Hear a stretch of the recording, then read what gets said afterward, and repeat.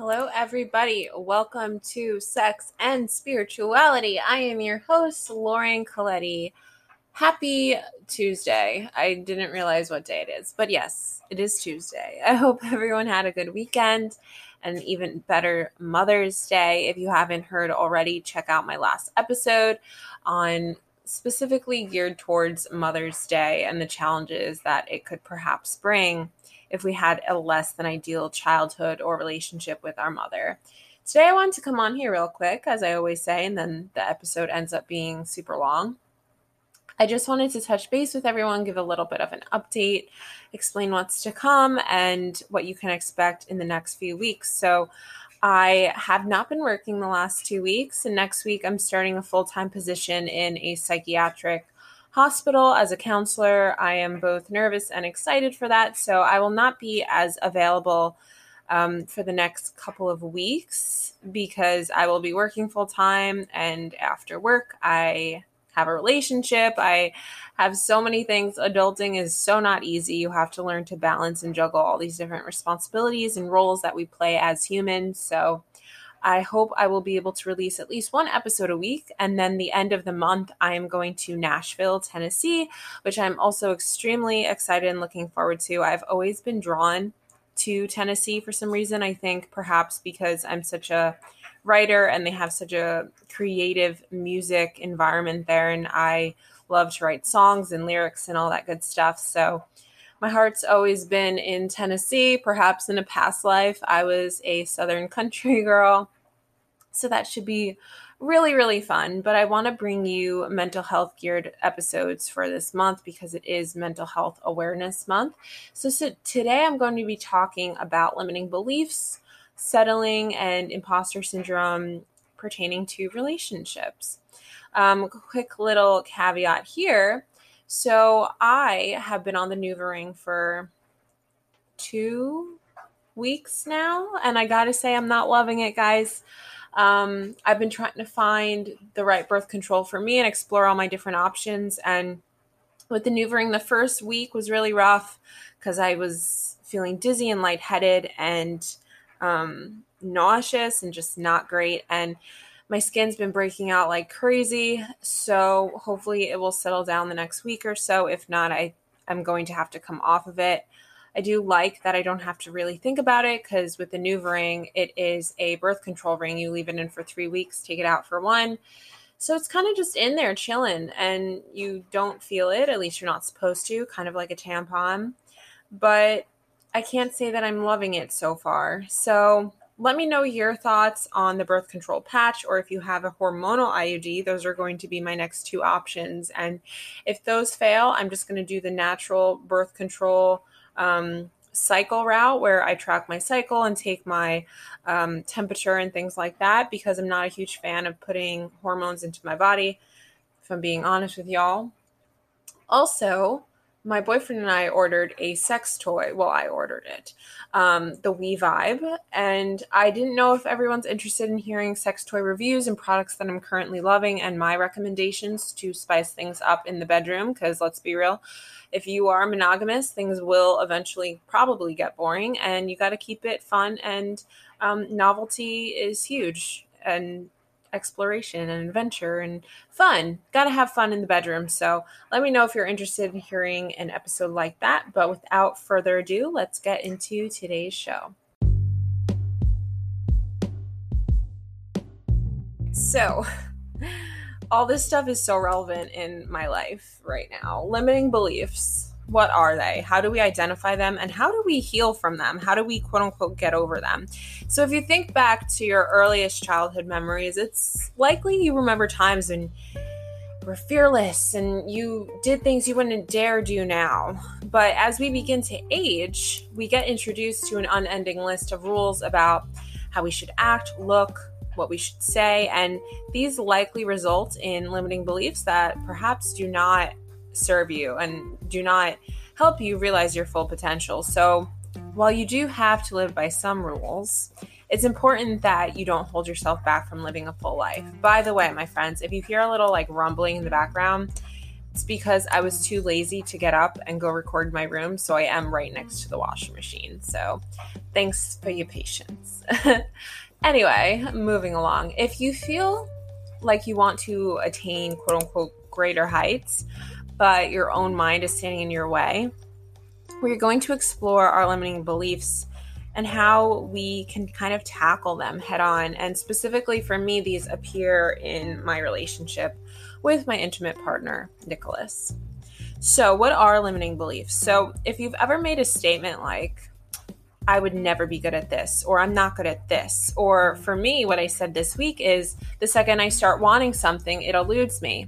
For example, I wanted this other job that presented itself to me, the opportunity arose, and my limiting belief was like, now that I want this job, I'm not going to get it. And what do you know? Law of attraction is motherfucking real. So I proved myself right and I did not get the job.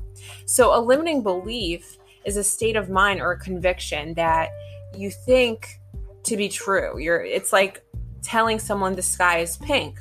Did you guys know that the sky is actually not blue? It's just a reflection of the ocean. I just found that out like the other day. But anyway, these limiting beliefs could be about you, life in general, with how the world works, and they have a number of negative effects when they are detrimental or not positive. They keep us from making good choices or taking new opportunities or moving outside our comfort zone, and ultimately they keep us stuck in this comfort zone and hinder us from living a life that we really want for ourselves. So what causes these and where do they come from? So some people argue that individuals, humans, are not wired to be open-minded, and our inherent biases cause us to kind of just desire agreeable information that seems true to us or that we've experienced, so we believe it to be true.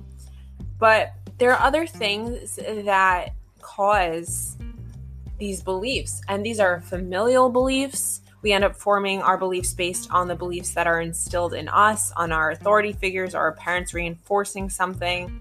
And as a result, we could believe that we can accept these to be true for us. And they're so ingrained and unconscious that we can't even recognize this. Also, our education. This plays a major role in forming limiting beliefs too. Our ideas, information, and beliefs about how the worlds work. A really huge one is experiences. When you make decisions or have experiences in life, it's like very common for us to draw conclusions afterwards. For me, for example, if you fall in love and you continually get hurt or abused or used, we conclude that love isn't worth it. It always ends in pain. As I was talking about in my last episode, being adopted, I formed this belief that I was unworthy of love, that I wasn't good enough, that something was wrong with me, I'm unwanted, I'm always abandoned. Thereby, I perpetuated, it's like a self-fulfilling prophecy, all these experiences that I ended up concluding, this is because I'm not good enough, this is because no one wants me. And these sort of negative experiences strongly shape our world. They strongly shape our psyche and the way our mind works and our mindset. And it's important to remember that the conclusions we come to after bad experiences happen, they're only valid temporarily. So how do we identify these? Seeing as a lot of our beliefs may not be easily identifiable, I personally like to write down my beliefs. Just start by writing down your general beliefs and examine which ones are helping you grow and which ones are keeping us stuck. Another one is assessing our behavior. Think about scenarios when you've acted in negative or toxic ways and consider why. If we analyze our toxic behaviors, we can sometimes discover what the underlying cause of these limiting beliefs are. Another one, because I'm a huge fan of journaling, write down the areas in which we feel challenged. Especially if we notice reoccurring challenges in certain areas of our lives, such as our love lives, our body image, this could be indicative of limiting beliefs. So for me, I've felt in the last couple of years like I can't seem to land a well-paid job, or I never have luck when it comes to money. And these challenges are simply because of the law of attraction, because of the metaphysical law. They're the byproduct of beliefs that we adopted as truths. The world and the universe reflects back to us that of which we truly believe inside. So the good thing about this is that we have the power to change them. We are the creator, the co-creator of our lives. And it's not an easy process, but through commitment and a greater level of self-awareness and insight, it is possible. So we have to organize our environment. Our environment has a huge effect on our beliefs. So by creating a better environment, we can improve the flow. We could improve our space. Keep that positive energy flowing and get rid of the negative energy. So this influences our mindset and helps us to focus on positive thoughts and beliefs. So for me, I've come to realize that at 26 years old, I have to start weaving out and getting rid of some toxic, I hate using the word toxic, but negative energy individuals in my life that don't lift me up, because I've realized that a couple of my quote unquote friends really, I don't want to be like them. And the people we surround ourselves with are the people whose energy we absorb and we become. So people that I don't look up to or respect, why am I going to spend all my time with them? This is only hindering and reinforcing those beliefs. Another tip is embracing minimalism. So the fundamentals of minimalism are clarity, honesty, and detaching from material things. So seeing as minimalism is all about our mindset and resisting peer pressure, quote unquote, this could be the perfect reset we need to reverse limiting beliefs and embrace a more meaningful lifestyle. Number 3, explore more. Limiting beliefs are often a result of being closed-minded. So learn to let curiosity lead you. Curiosity creates opportunities for us to challenge our ideas and explore. Talk to people who have different backgrounds than you. Play devil's advocate. Kind of dive into and dwell into ideas that you don't believe. So this helps us to engage with different cultures and different ways of life. Number 4, counseling. This is huge. Just go to therapy, everyone. That is the moral of this show. Mental health professionals are there to provide an opinion outside of us, to track our triggers, and to help us progress over time and kind of get out of these negative, low vibe emotional states. Another one is meditation. This is huge. Just take a few moments every single day to calm your mind, connect with your inner self, and meditate. Personal development. Self-improvement is so huge. It helps us to overcome our weaknesses. And a lot of things, although they do start in the mind, require action, right? This is a physical world. So things won't magically disappear. So I invite you to develop yourself, read books, listen to materials such as podcasts, set goals for yourself, journal, meditate, get in touch with your body, do positive affirmations if you find it helpful to you. Push yourself and develop that courage you need to achieve more. So the world is full of beliefs, and as long as there are different kinds of people, this will not change. However, we have to figure out which beliefs help us live the life we've dreamed of. So all of the beliefs that keep us from living a life that we desire because we feel it's not possible for us are limiting, and we should get rid of those. So by doing so, we give ourselves a chance to create a life that supersedes our expectations. And for me, this is really true in the field of relationships. I'm coming at you from personal experience, and I feel like this ties hand in hand with imposter syndrome. And imposter syndrome can appear in our relationships too. So we mostly hear people mention imposter syndrome in reference to professional insecurities. But imposter syndrome is a secret belief that deep down we're not as bright, capable, competent, or talented as others think we are. And we kind of feel like an imposter, like we have this fear of being found out. This goes back to limiting beliefs. They are intricately connected. And this appears in our romantic relationships too. So this is when there's this internal false belief that we are not good enough for our partner. And it's the thought that if I show up as my authentic self, this person is going to reject me and I'm not deserving of this relationship. Another common relationship imposter syndrome situation is the feeling you're not attractive enough for your partner. Your girl feels this almost every single day. And I got to tell you guys, like even coming here on this podcast, part of me thinks No one wants to hear what I have to say. Who am I to be giving this information? Like, I'm an imposter because I preach all this stuff on spirituality and connection and intimacy and relationships. And that is the area in which I have the greatest challenge, if I'm being completely honest. But I think that the places where we've been most wounded and broken, quote unquote, are the places in which we have the greatest potential to help others heal and to heal ourselves.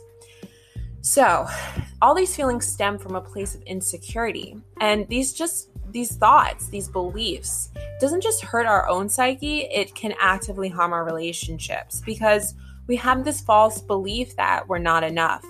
So we show up differently, and it's actually going to limit our intimacy in our relationship if we really don't address the idea that this person in our mind, we think that they're going to leave us, they're going to get tired of us, they could do better. So how do we break free from relationship-related imposter syndrome?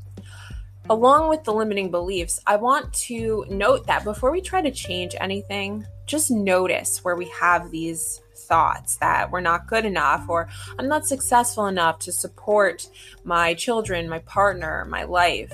I'll never be enough. I'll never X, Y, and Z.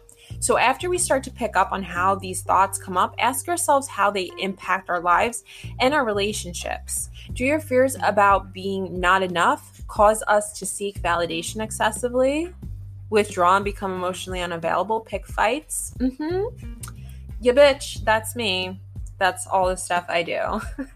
It even happened last night, guys. Like, I have to tell you that last night, I thought I initiated sex, which I may or may not have, but Nick he wasn't picking up what I was putting down, and he didn't reciprocate, so I immediately felt rejected. I immediately felt like he blew me off and embarrassed and regretful, and then on the way home, I was internalizing all of his behavior, which I was interpreting and could have very well been interpreting incorrectly, and I got really mad at him, and I had to blow off some steam and vent and just sleep it out. And now I feel a lot better. But I realize that a majority of the problems we have, we create them ourselves. They come from us making assumptions in our mind. And we often want to blame a relationship's end on a really tangible thing, right? But a lot of times someone is really emotionally unavailable because they haven't done the internal work to realize what their intimacy blocks are. And this kind of imposter syndrome is one of these blocks. So start by asking yourself, am I actually available to have a relationship, or are my own insecurities getting in the way and what I'm afraid could happen? So kind of the same as working on our limiting beliefs, we have to, we could find the right tool for us. Find what works for you, because everyone is unique, everyone is individual, and what might work for me might not work for you, and vice versa. So you could start by practicing daily affirmations, obviously considering therapy, even couples therapy. Most importantly, talk to you, boo. So much of relationship imposter syndrome happens in our heads. So by actually communicating and addressing our insecurities can be useful. By bringing up our fears and allowing our partner to comfort us is intimacy. So say it out loud. If you need reassurance, get reassurance.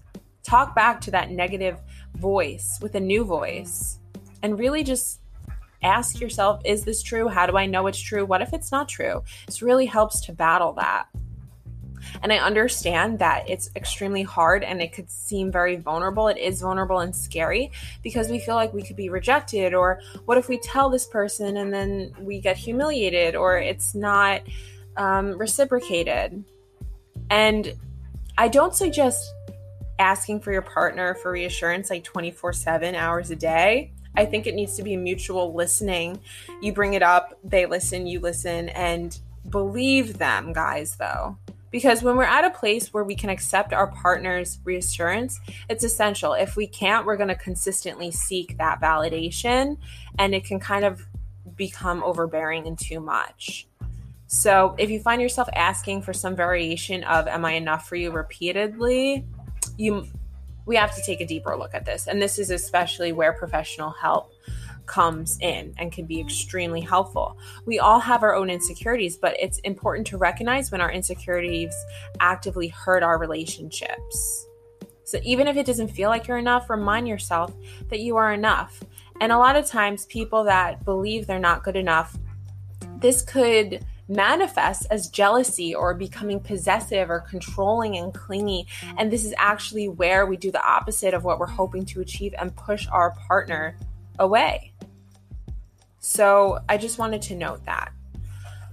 Next conversation topic of interest I wanted to talk about before we wrap up today is settling, because settling happens all the time in relationships. Unfortunately, even in a job, guys, settling happens in so many different areas of our lives. And I think it's really connected to our limiting beliefs of what we deserve. So are we settling, or are we just being realistic? Now, I'm not talking about this because I feel like I'm settling in a relationship. Not at all. I'm actually noticing one of my close friends going through this, so I wanted to talk about it. And I felt like it was kind of related to what we're talking about today. Because it all comes down to overthinking, right? When it comes to romance and relationships, we overthink everything. So it's a legit question. When the honeymoon phase ends and realism sets in, it could be tempting to wonder, am I settling? And after all, with the seemingly endless supply of options nowadays, like swipe, swipe, it could be tough to discern if the person you're with is a great fit or if you've just kind of given up and decided to settle. And this could be a fearful mistake. Like, this is why so often people are emotionally unavailable, because they ask themselves, can I do better? What if I could be happier? And it's a good question. But that said, marriage or any kind of relationship does not come with 100% guarantee. And this is what freaks me out a lot about marriage, because I'm like, yeah, I could very well be happy in the first year or 5 years, but what if 10 years down the line I feel like I'm settling and I'm not happy? I feel stuck, and I hate feeling stuck and smothered in relationships. It's like, as a avoidant attachment, it's one of my biggest fears. So let's take a moment of intrinsic honesty to determine where we stand. So number one, our acceptance of our partner and of each other. In settling, you are in this relationship for their potential. I've been there, girl. I've fucking been there time and time again. So we have these notions that our partner will be different once, they've done the work, or they just need a little bit more time to be the person we want them to be. A healthy relationship is you accept them as they are right now. Number two, mutual respect. In settling, we are consistently disrespected. Your partner will sometimes belittle what's important to you, make you feel crazy, and when you want their attention, they could respond harshly or ignore you. And we rationalize them in our mind by thinking, oh, they don't really mean it. People treat us the way that we allow them to treat us, and people show us who they are. So believe it. In a healthy relationship, we can say with confidence that we are respected, and even if we have different perspectives, our partner makes us feel validated. We are equal. Next is our ability to compromise. In settling, your partner doesn't consider you in their actions. In a healthy relationship, they respond positively to what you need. They are genuinely curious about what's important to you, and they're willing to compromise. Number four, our gut instincts. Huge. Oh my gosh, don't ignore it. In settling, we feel anxious, we feel insecure, we feel unsure. Something is off. But in a healthy relationship, we feel a sense of peace. And feelings of infatuation obviously don't last forever, but once they start to fade, we feel comfort and safe and security. Number five, overall interactions. In settling, there's good times and bad times. It's very intermittent. We think of the good times and how we wish it could be again. And this happens way too often in abusive relationships. But in a healthy relationship, we consistently have good times together. There is a deep friendship. There is a foundation of positivity. The pros outweigh the cons. Number six, our social circle. In settling, we frequently find ourselves complaining about this person to family and friends. But this is so toxic, and I have to say this. If you consistently stay with someone that you complain about a good amount of the time, you are just as toxic as them. And I say this as someone that's been in unhealthy, dysfunctional relationships where 95% of the time I was bitching and moaning and complaining about my partner to my family and friends. I didn't realize how toxic. I in that case, you're just as bad as the person because you are enabling the behavior. You are codependent and you are allowing it and you are not doing anything about it. And this isn't to make you feel disempowered, but this is to make you realize that a relationship is 50-50. And in a healthy relationship, our family and friends will like this person. You know that no one is perfect and no relationship is without conflict, but you feel supportive. Number 7, your reason. Let's just be honest here. In settling, it feels forced. And maybe you just think that, oh, I'm at a certain age, all these people are getting married. I'm at the age of 26 where people around me are all getting engaged or having babies, and you feel like you have to live up to this timeline. In a healthy relationship, you want the person for them, right? It doesn't have to result in an end goal. Number 8, your relationship goals. In a settling relationship, maybe this person is like, oh yeah, we'll get married someday, but they don't actively work towards the idea. They're stringing you along. In a healthy relationship, you both kind of talked through it. Maybe you want the same things. You try to figure it out. You're engaged in conversations and you have the same goal. Number 9, this is a big one, your toxic behaviors. We cannot blame the other person. No one else is in the driver's seat of our lives, even though it's easier to feel like that. It's easier to play victim. We have to take our power back. So in a settling relationship, criticism, contempt, stonewalling, defensiveness. These are the 4 horsemen, as Dr. John Gottman calls them, of relationship doom, right? Take these toxic behaviors seriously. They're not normal, even if they're part of your past, even historically, if all of your relationships were dramatic and overly emotional and there was a lot of turmoil. In a healthy relationship, these behaviors might show their face. They might pop up kind of like a whack-a-mole, but you hit them back down. Not often. You might get critical or defensive, maybe because of your past. It's okay. But you move on. It's more infrequent, and you've learned to effectively repair any damage that your behaviors have done. You take accountability and responsibility, and you apologize. Number 10, last one here, our deal breakers. In a settling relationship, we overlook the red flags, the warning signs. We rationalize our deal breakers because we believe that they'll change or we'll figure it out. We stay in a relationship because of fear. And it might be scary, but by not cutting it off or addressing the issues, you just waste more time. On the opposite side, in a healthy relationship, we talk through this. And sometimes we realize, oh, this is a deal breaker. It's not going to work out. So you let it go. You move on.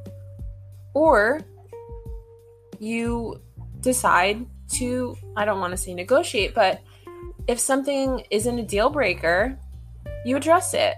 You hit it head on, and then you move on. So letting go of someone we love, even if they're a terrible fit, it's still terrifying. You don't know if you'll find anyone else, which you will, I promise. If I could find someone, anyone in the entire world could find someone. But this fear of being single forever, not finding the right person, it could be paralyzing. And on the flip side, if you've been dating for a while, you just know, like, no one's perfect. No one is going to complete us, right? So just remember, you could view your single state or your unmarried state as one of power. Take this time for you to figure yourself out. Learn what you want. The power to figure out if you're with the right person, even if you're in a relationship, and the potential power to give yourself permission to find someone who is a better fit for both of you. Because when we stay in a relationship that doesn't serve us, we're not just doing ourselves an injustice, we're also hurting the other person. And a lot of times people will say, oh, I don't want to break up with them because I don't want to hurt them. Well, guess what? You're hurting them by staying with them. When you do the right thing for you, you ultimately do the right thing for everyone. So I'm going to wrap this up here. And I hope this resonated or related to you in some way, shape, or form. I hope that this helped validate you, bring you comfort. And if you enjoyed this episode, please feel free to like, rate, subscribe, and share. Follow me on Instagram at Sex and Spirituality Pod. And I will talk to you in the next episode.